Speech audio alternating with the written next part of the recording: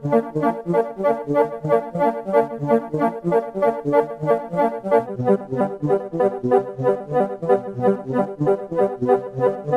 is a Socialist News and Views special interview.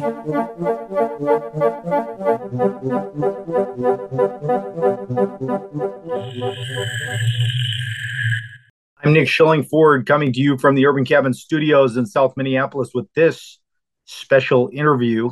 So you've been on the show before, but do you just want to give us a reminder of who you are and what your background is? Sure. Yeah, my name is Fritz Edler. I'm a 40-plus year rail veteran, different capacities, and also as a officer of different unions. Most recently, the Brotherhood of Locomotive Engineers and Trainmen, which is part of the Teamsters Union, and stopped running trains actively in 2015.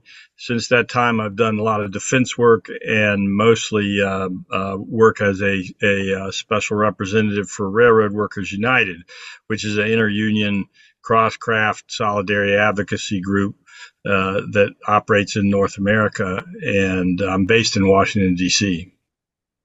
Yeah, and every time we've talked about trains before, obviously, one disaster that stands out in the, history of North American railroading is the Lac-Mégantic.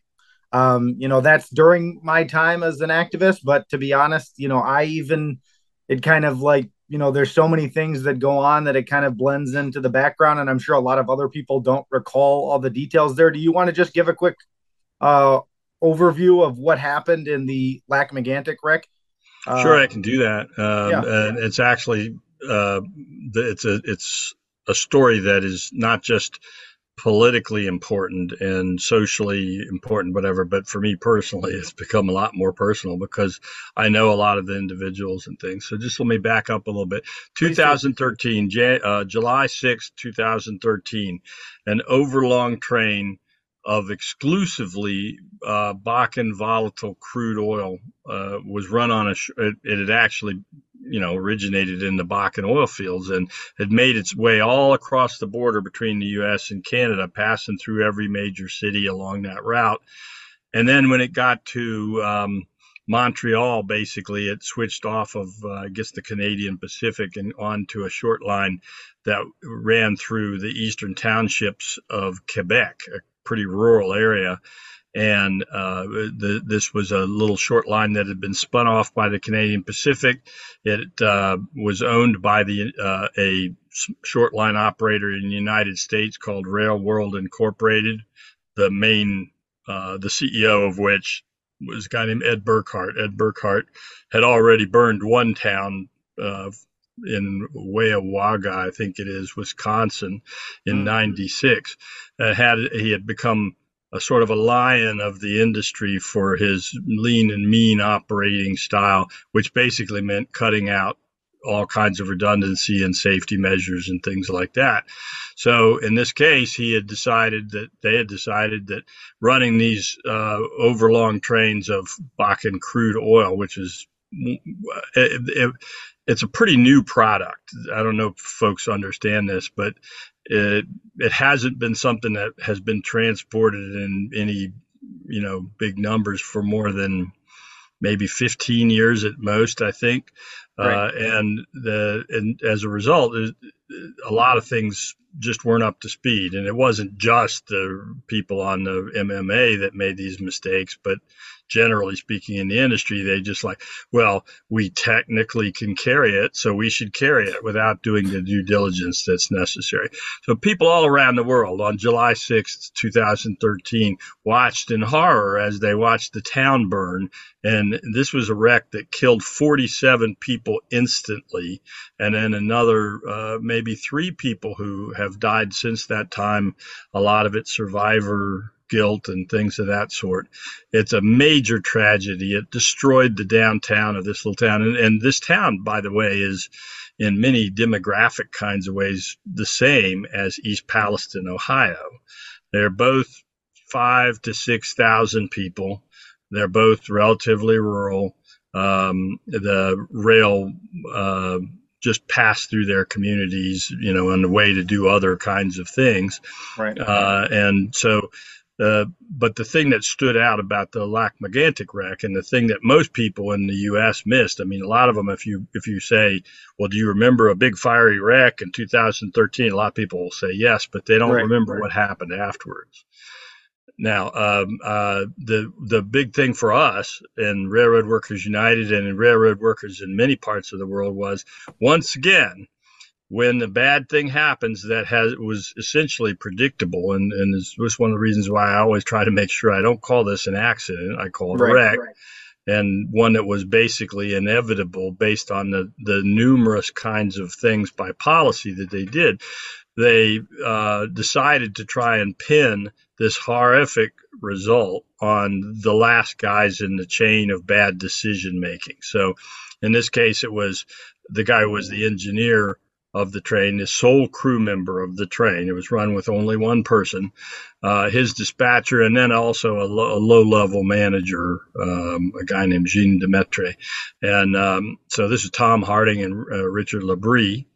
And they criminally charged them for the deaths of the people who died, among many other kinds of charges and things. And this was all sort of started out by Ed Burkhart, the guy who owned the short line, where initially when he came, he bragged about Harding being a hero, and many people in the town regarded him as a hero because he had gone to the scene of the wreck and had helped move several cars of unexploded Bakken away from the wreck site, which presumably, was a big help. But later, it was convenient and potentially potentially very dangerous to him as well. Oh yeah, absolutely. Yeah. So putting himself in the line of danger to try. So anyway, so Burkhart made the decision that Harding was the guy, and it was all his fault, not any of the other long list of policy things that had happened. And the government went with it. And this is now the government, even though the setup for all of this happened under the conservative government, the Harper government, all of the prosecution stuff all took place under the Trudeau administration. And the thing that made the difference, because it is really common that when these bad things happen, the railroads and the regulators blame the last guy, but they blame the worker. But in this particular case, the thing that was different was that the people in the town instinctively knew from the beginning that, and in a way that it would be expressed to me when I was in the streets there and in the press and other things like that, was they got the wrong guy. They didn't get the guy who set the situation up. They didn't get the people, the whole chain of people who cavalierly made the decisions that ended up in the destruction of the town. So that meant that there was an opening there that we often don't have, because a lot of times you go to a town and they don't distinguish between what the last people in the chain on the job have to do and the decisions they have to make, and those that are made in the boardroom. Right. So this was a big opportunity, and we did an international defense, and it wasn't our work that did this. It was the people of Quebec that understood it, but they were acquitted. They were acquitted of those charges, and that was a big victory. And even though we didn't want a criminal trial, one of the things about the criminal trial, and it's relevant to what we're talking about, is that the government had 40 witnesses that were all supposed to be part of the proof that these guys were the last guys.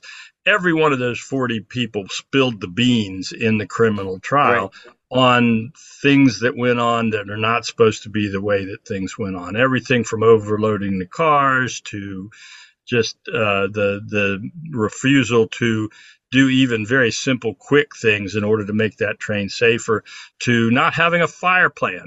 I mean, who does this? Who you get together something that's the most explosive, the most, flammable thing, and you don't say, well, what if, so they didn't do that. And as a result, it was a terrific situation in that case. So that's one of the reasons. And there's another reason why this 10 years anniversary is important with respect to what we're talking about East Palestine, and that is that now they have 10 years of knowledge of what the forever after product, if you want to call, I don't know what you want to call it, the chemicals that are created by the burning of a toxic chemical. So in Megantic, it was volatile crude oil. In East Palestine, it was vinyl chloride and other things. And we already know that the vinyl chloride burning created phosgene gas, which is a World War I trench warfare gas, as well as some other products. But the bigger question, and it actually is drawn in the EPA, because the EPA has known for over a decade that dioxins, for example, are one of the products that comes from these kinds of situations, and they haven't traced them, and they weren't going to trace them in the East Palestine wreck until weeks after the event, when various evidence and public pressure put them in a situation where they had to decide to do that. Right. Now we have to hold their feet to the fire, because they generally have been using Norfolk Southern to gather the evidence on the wreck that Norfolk Southern set in place. Right. So the reason why Megantic is important in this regard is that you can now, you now have a laboratory of what happens over the course of the years after the wreck, after all the rails back in place and the trains are running again and whatnot. And so that's another of the stories of Megantic. But Megantic is a showcase for every part of this, and that's why we have to make sure we connect those two. And frankly, we have to connect them with what went on in Greece as well. Mm-hmm. And so the Greece wreck. Right. And so with Lac Megantic, you had, like you said, the fiery wreck, 46 people killed instantly. And then they've been dealing with these forever chemicals and, leaching, I'm sure leaching into the soil, the air, the water, and everything else. And now we're coming up on the 10-year anniversary, and we've seen now in East Palestine, Ohio, which I think is getting a lot of coverage. And like you said, people have been holding their feet to the fire. There's been more organizing around it, and I think a lot of that has to do with the fact that rail workers were talking about and voted go on strike last year. And then the federal government stepped in essentially to block them from doing that. We saw, the train length and size played a role in the East Palestine situation as well. Seems pretty clear. We had Alan Shaw, head of Norfolk Southern, testifying the other day, claiming that I'm not aware of any data that links crew size with safety. Obviously, safety was a huge concern for workers that were voting to go on strike. Do you want to just talk about the East Palestine situation, and then specifically about the big safety concerns as far as, crews, and as far as the size of some of these trains? I mean, people don't even know, right? What kinds of things are going through their towns. There are, of course, differences. In the East Palestine situation, there was an adequate crew. Right. There was a conductor and an engineer and a trainee as well. And that did play a safety role in that result. Mm-hmm. In that crew was able to pull their locomotive power and away from the scene of the wreck, and to be on hand with some specific knowledge about the train. Because one of the big problems in all these situations is always, when the bad thing happens, and first responders show up, do the first responders usually pretty well think that they know what to do with fires and things like that? Right. But do they in the specifics? Right. So is it the kind of a cargo that is now out, wrecked, that if you put water on it, you actually make it more dangerous, things of this nature. So and many, especially smaller rural places, their first responders don't have really proper training for the unique kinds of situations like this. Like, right. I'm pretty sure nobody trained on what you do in response to a leak of vinyl chloride. Right. They might have some general stuff, but the point is that having the crew there, I mean, whether or not you buy the idea that it's a good idea to run a train that has that can only stop and move forward, and that's the only thing that it can conceivably do, which is what happened in Lac Megantic. Now, keep in mind, in Lac Megantic, it was a single person crew member. And not only was it a single person crew, but they didn't even have anybody to call. He was working on his day off because all of their regular people, the people who should have been, were all exhausted and unable to work. Right. So one of the things that happens is that the railroads, and it's not just railroads, it's pretty much every industry, Yep. they decide that they get a limit as far as they can go if there are any regulations, and then they say, we won't just have that be our limit for the disaster, we'll make it the everyday limit. So one of the things that happens on the railroad is that they convince the government that they should be able, in the event of trouble, to work people up to 12 hours every day. And then when they get that permission, with the argument that you have to be able to respond to things that you didn't expect, then they say, no, we'll do that every day. That's just the norm. There won't be any margin. There won't be any extra, so, but between the two wrecks, one of the things that is a key thing in both is deregulation. The Harper government, and I'm not going to pick on them more than so much because this is a very bipartisan thing in both countries, had initiated this whole concept that was weaponized by Donald Trump of, if you want a new regulation, you have to take off one or two others that, just in an arbitrary kind of a way.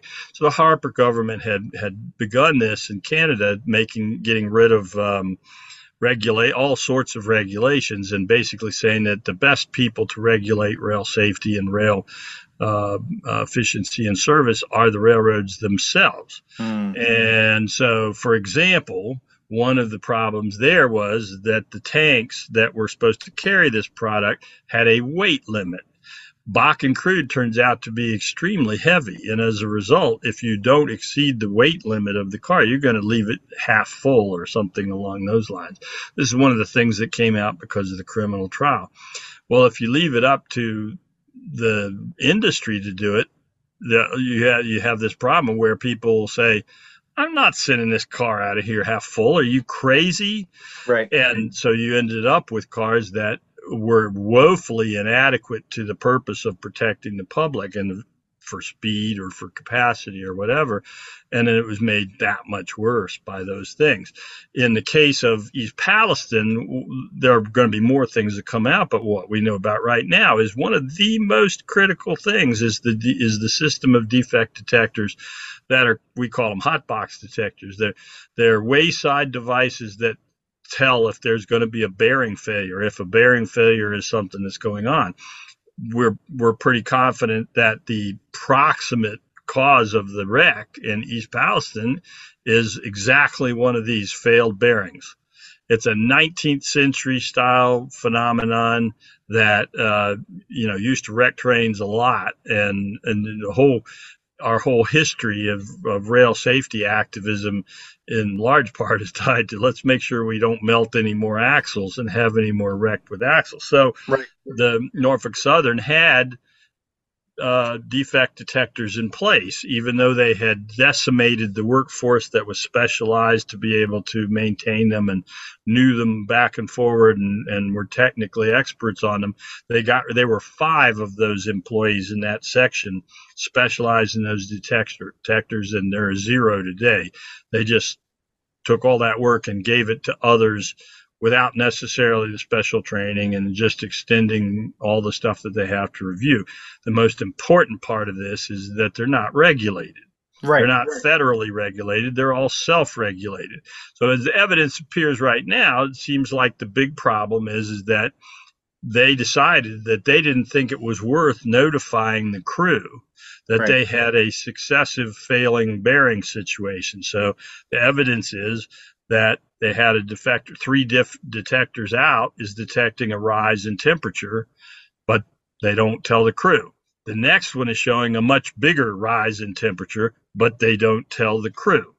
Then the third one, by the time it has actually reached the critical point, which is basically essentially the melting point, it finally notifies the crew. The crew tries to stop the train, but it's too late at that point. So even with all the bad things that I've described about the way that they run this and the lack of the regulation, it's true in both cases, this didn't have to happen if they had a policy that tracked the successive events. And if they didn't try to cram down and make sure that there's fewer and fewer people doing the job of that used to be done by a whole lot of people, so that things get lost. One of the problems that happened in Megantic is that they just kept changing things on their own, changing policies on their own, and not even telling anybody that the changes had been made. Yeah, I mean, that's really scary, and that's really dangerous. I mean, if you don't have regulations, from just to put what you're saying into there's no standard, across the industry of like what is considered an overheated bearing, for example, right? That, that one train company could say, well, this isn't that hot, we can still run the train, and another company could say, well, that's getting to the point where we want to notify somebody. But basically, they just do, and this is with people's lives and with these towns that they go through with these overloaded trains. This is putting people at risk every day. There's a train, a derailment of some kind, like every 3 days on average, something like that. I wouldn't be surprised if it was more. Derailments. Right. Now, granted, understand there are such things as minor derailments. Right, of course. But and that does happen for a lot of different kinds of reasons. But there's a lot of derailments, and the number of derailments per ton per mile, or whatever you want to say, is going up. Even though the industry will disingenuously claim to the contrary, they can, say, this many incidents or whatever like that. But the difference is that they've stopped running as many trains. They run fewer and fewer trains. They run them longer and longer. And heavier and heavier. Yeah, heavier and heavier. And this is another of the things that you have to really pay attention to, is that it, just like in the case of the Bakken crude, where they just said, well, it's a product, we can move it. We don't have to study it. We don't have to see what, could be done. And there's a profit motive there too, which is that the thing that really makes the Bakken dangerous is the dissolved gases in it. And they know this. They absolutely know this. And there's places like Texas where the same kind of product is taken out, and then they remove those gases from the product, and then that makes them less dangerous, and then they could be transported like we have for the last 150 years without destroying towns. But the thing in the case of in Megantic is that that they needed to get it to the refineries at the coast, and they wanted those products in the refineries at the coast for the profit that was from those things. But it just made it much more dangerous, made it so ridiculously dangerous when it didn't have to be. Right. And as far as the crew issue, I think people would probably think, and they might be wrong, that you'd want to have fail safe systems in place, that you'd never want to just have one system in place. And I don't know that it takes a lot of study. I'm for evidence as well, but I don't know that it takes a lot of study to figure out that, two crew is better than one. And that, if something happens with the first person, or like you said, they're dealing with first responders, or they're dealing with some other aspect of a derailment, that, you want to have a second person there. I mean, I'm a nurse, and any emergency situation or unforeseen situation, like you can't even open a unit actually, like in the hospital, without at least two nurses there. That's like the basic, and that's like kind of the same thing.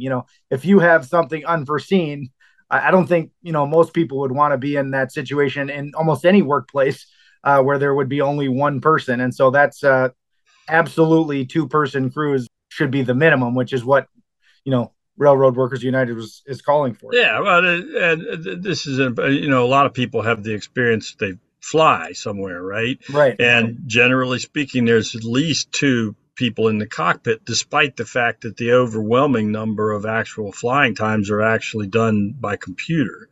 Right. Nobody would tolerate it. They wouldn't think it was a smart idea. But I can tell you, because I've been in the room, I've been in the transportation forums where the government and the industry are testifying, and the industry's position is that if we want to continue doing the safe thing, or the safer thing, that is the way that the industry has been sustained for 150 years, we have to provide documentation that it reduces accidents or whatever like that. Whereas if they want to do something brand new, untested, nobody's ever done, well, actually, they have done it a little bit, but basically, essentially, not a practice that makes sense to most people. They are not required to produce any kind of evidence whatsoever. Right. And, actually, some of this is just about money, and some of it is about the fact that, in fact, railroad managers who overwhelmingly don't know anything about running trains hate their own workforce. Mm-hmm. They would much rather not have a workforce that they have to, answer to, or, answer questions or anything like that. And one more thing on the crew thing, just to hammer it home. I mean, and this was on top of the fact that, like you said, the trains are getting longer and longer and heavier. So, if you look at if you went back to what you were talking about, about the crew per foot or crew per weight or something like that, then you're actually getting less and less crew, even with the same number of crew, because these trains are getting more and more out of control, longer, harder to see, the further portions of the train, I would imagine, and all that kind of stuff, right? Well, yeah, absolutely. So the train that wrecked in East Palestine was 150 cars, 149 cars, I guess. The train that wrecked the next week in Springfield, Illinois, was 175, if I remember correctly. So that's like that was like 2 miles or something in East Palestine. So it was even longer than. In the old days, and I'm not necessarily saying that we need to go back to cabooses, right. but the point of the caboose back in the day was that there was somebody watching from the rear of the train who can look forward along the whole line of the train and see problems. You cannot, even if the people on the head end of that train were doing nothing but looking at the rear through the mirrors, there's a reasonable chance that they might not have been able to see the smoke and the flames and the whatnot. The question is how safe do you want to be? And it's a legitimate question, and we did it in the past. The only difference is that they don't want to spend that money. Right. And if you were asked workers and the people that live in the cities where the trains go through and the towns where the trains go through, I'd guess that they would say they want to err on the side of being more safe. So better safe than sorry, you might say. They wouldn't want to be, risking their lives if they knew the details of what's going on. If you live in a town, and like I live in a town like this now in Washington, D.C., I came back from Lac-Mégantic in 2016, and after I got woken up the next morning with a phone call that a train was derailed right in the middle of DC. A freight train was very similar situation. It was another axle failure. Nobody killed, no real serious chemicals involved, but 7 cars out of 175, I think, derailed in the middle. The train was actually in 2 states at that point, I think. But the reason I mention it is because there's no longer any industrial work served by trains in Washington, D.C. Right. So the people who live here pay the price with no benefit in return. If you lived in, and I don't know what the story in East Palestine is, but I'm willing to bet you there's no important industrial complexes that are served by rail there. So they're paying the price with nothing in return. Right. And that brings us to this last point that we talked about last time, and it's getting some more attention now, is this idea of nationalizing the railroads, public ownership. Mm-hmm. What does that mean to you, and how do you, how would you envision that happening? What's the history there? Yes, well, I'm proud to say that Railroad Workers United has taken, shall we say, the bull by the horns, in a sense, a gorilla that's in the room. Everybody in the country, railroad workers no exception, are talking about the dysfunctionality of the national rail transportation system. And even though it's divided into 7 companies, the basic situation is the same on every one of them. And we actually see that, people get it. There's a history to this, of course. In both the United States and Canada, there have been at least a couple of different situations where the government had to step in when the private operation was so bad, so failed, so incapable of providing the safety and more importantly to many, the service that Right. was needed, that they had to do that. And one of the instances was at the time of the First World War. And that's one that a lot of people talk about. Another was in the United States with the creation of the Consolidated Rail Corporation, which eventually became Conrail and Amtrak, or in Canada, the process of nationalization of the Canadian National. And so none of these things are happening now. That's a whole conversation we could have. But the fact of the matter is that we already have, it's an asked and answered question.